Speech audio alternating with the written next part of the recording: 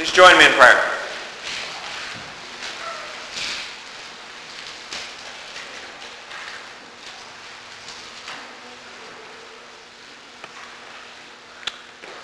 Dear God, you've gathered us once more to worship you. You've gathered us once more to remind us of your sovereign grace and glory, but also to remind us of your tender love for us. Lord, you have a deep desire that each one of us grow up into the full maturity of a disciple of Jesus Christ.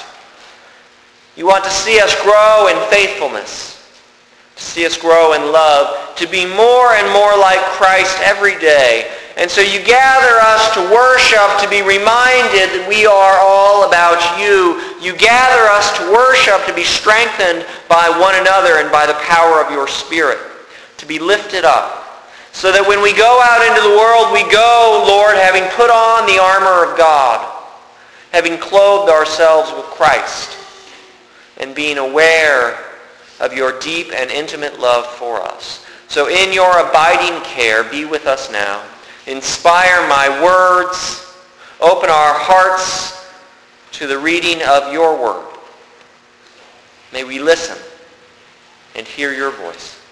In Christ's name we pray. Amen. We continue on in this journey through the book of Acts as the church develops, as the church grows. The picture that we see is a church in Acts 1 that's very small and frankly somewhat uncertain.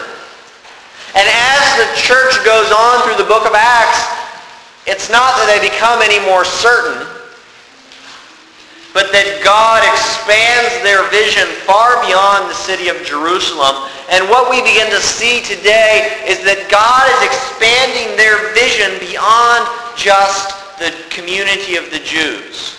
You know, we forget so easily now that the disciples and that Jesus were all very, very Jewish. And that first community was very Jewish. And the book of Acts is all about how it expands and about how that community and the disciples begin to see that God is calling them beyond the Jewish community, beyond just those limits. And so what we begin here is we begin to see the church reaching out to the people on the boundaries, reaching out and gathering them in. And their identity is being challenged, and they're trying to figure out what is faithful and what is not. How do we understand what God is doing in our midst? It's the same question we have today, right? How do we understand what God is doing in our midst, and how do we pursue it with faithfulness?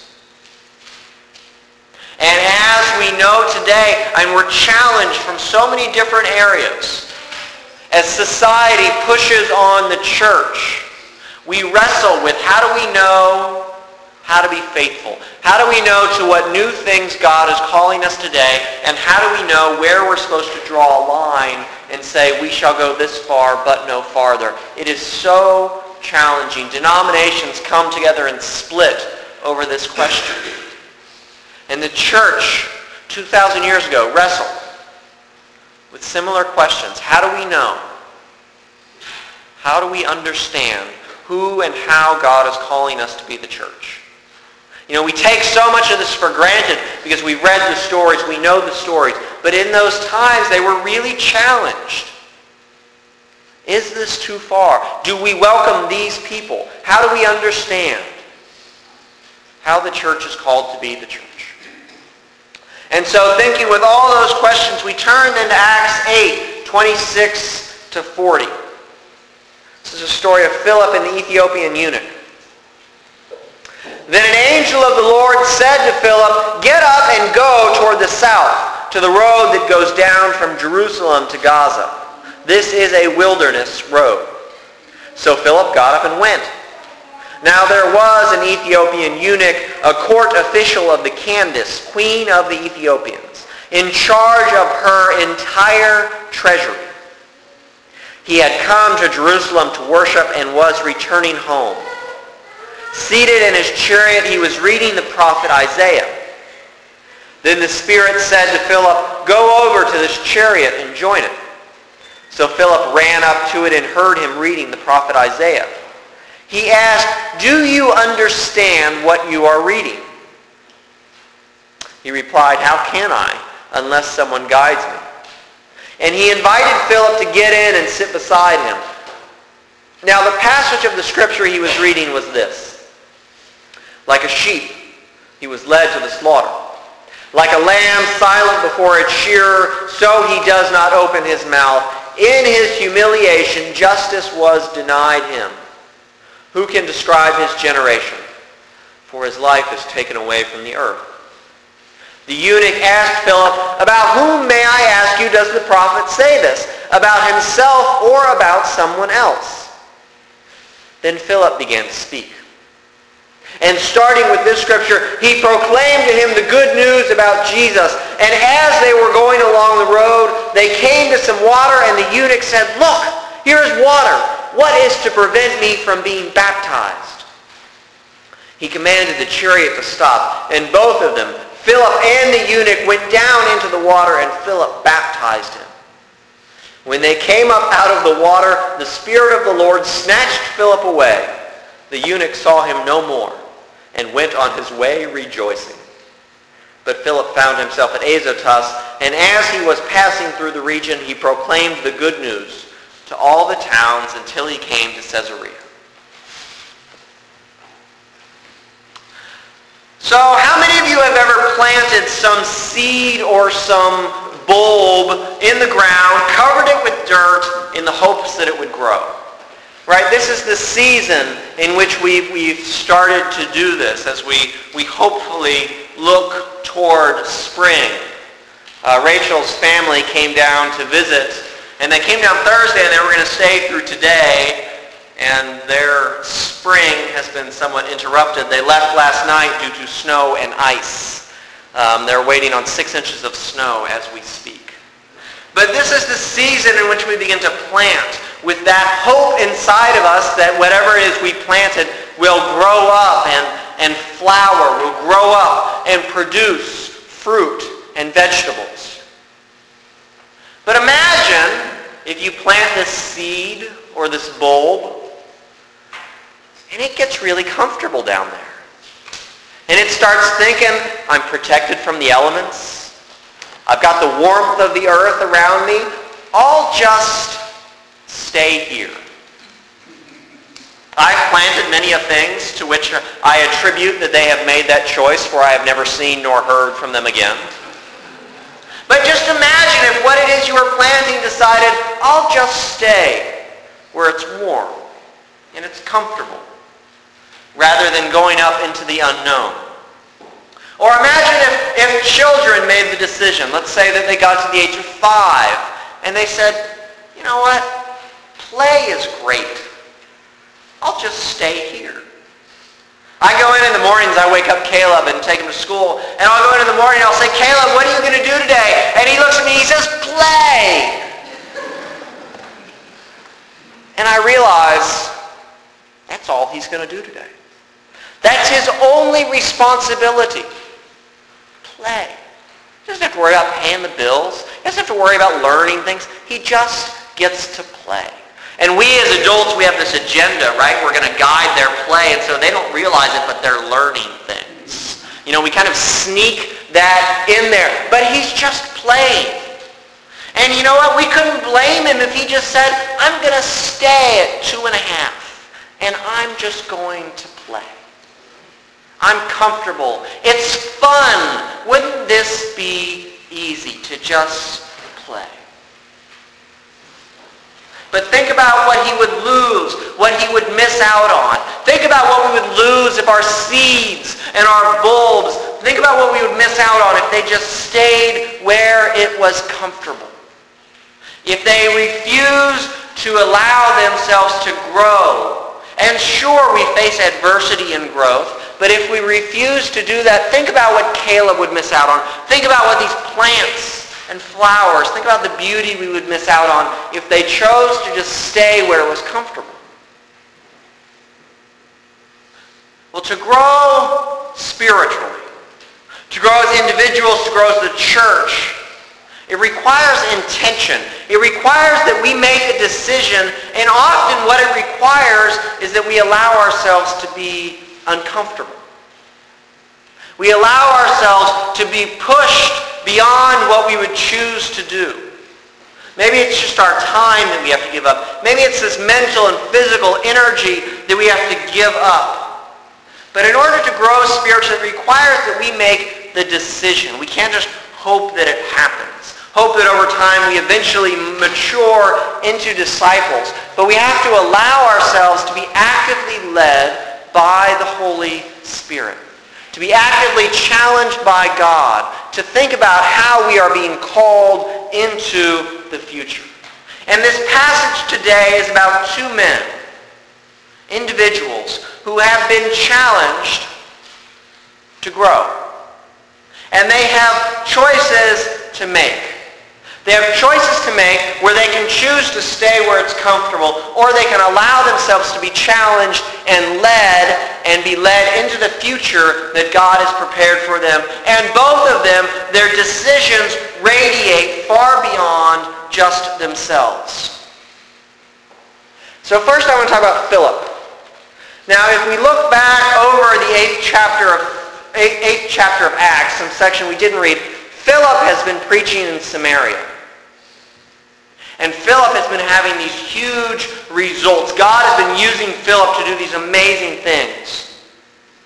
In Acts chapter 8, verse 8 says there was great joy in that city because Philip came to proclaim the word and God was doing amazing things through him.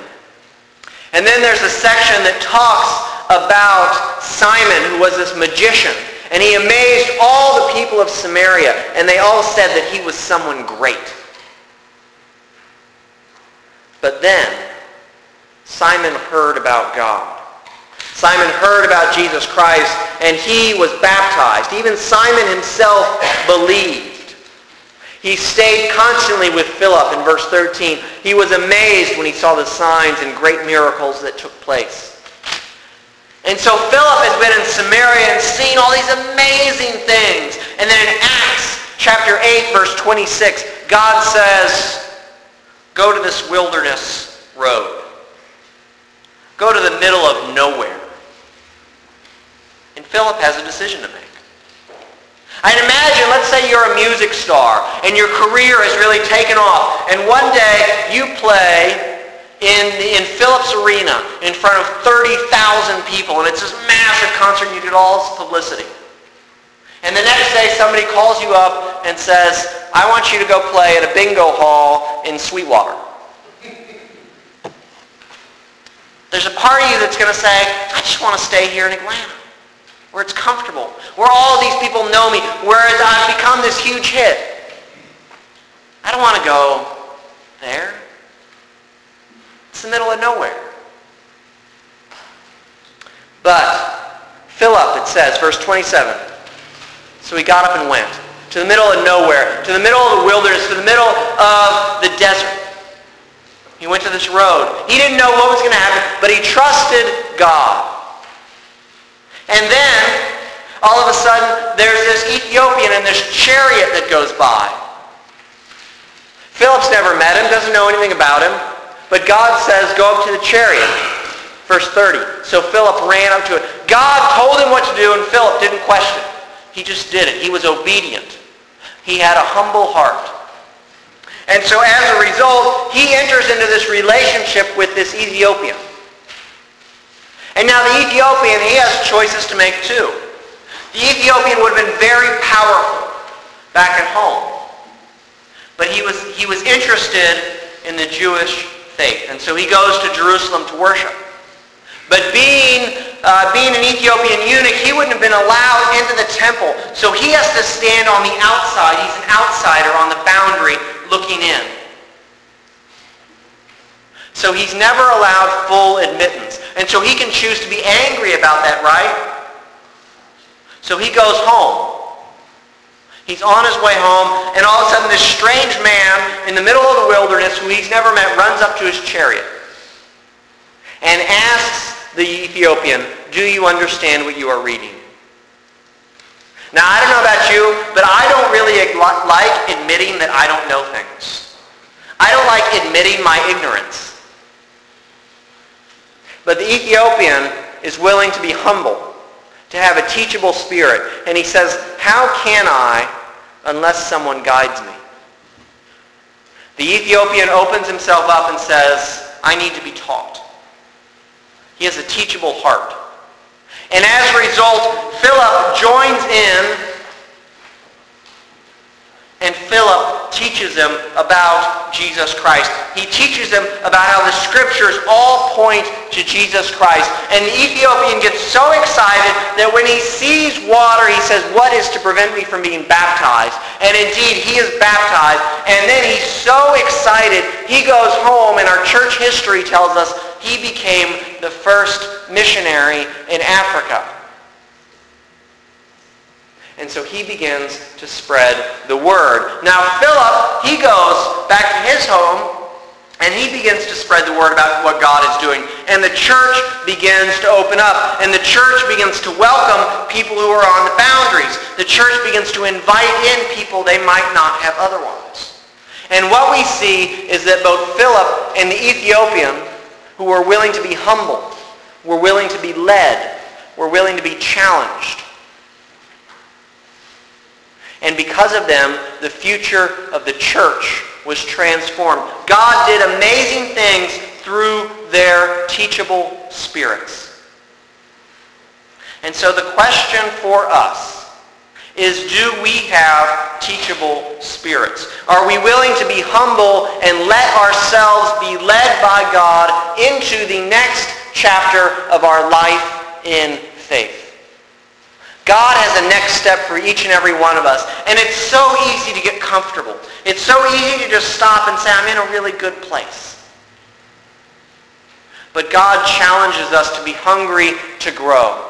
God challenges us to be eager to dive into His Word, to be excited to spend time in prayer, listening to God, to gather together with other believers, to hear what they have to say, to be challenged so that we can think about how God wants us to grow, because God wants each of us to grow as individuals. Because when we grow as individuals, the church grows.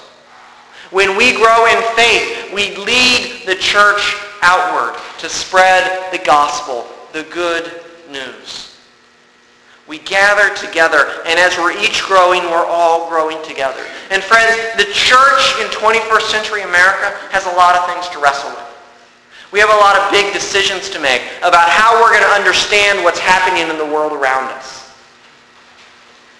And the way that we're going to do that in the Presbyterian Church is we're going to listen to what God is saying through each and every one of us. We're going to honor our voices.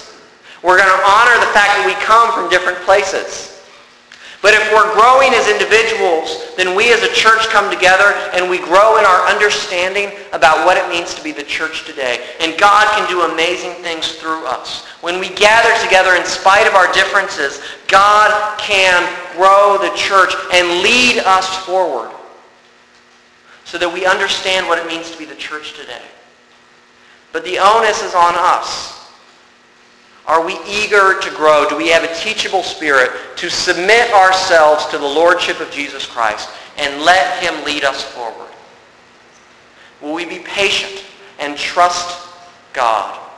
That even if we don't understand the big picture, we trust in Him to lead us forward, to teach us how to be faithful.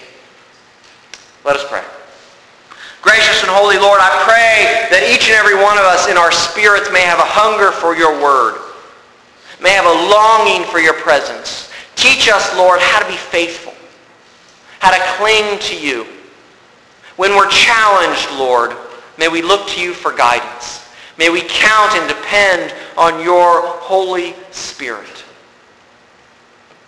May we be humble in heart and trust you always. In Christ's name we pray. Amen.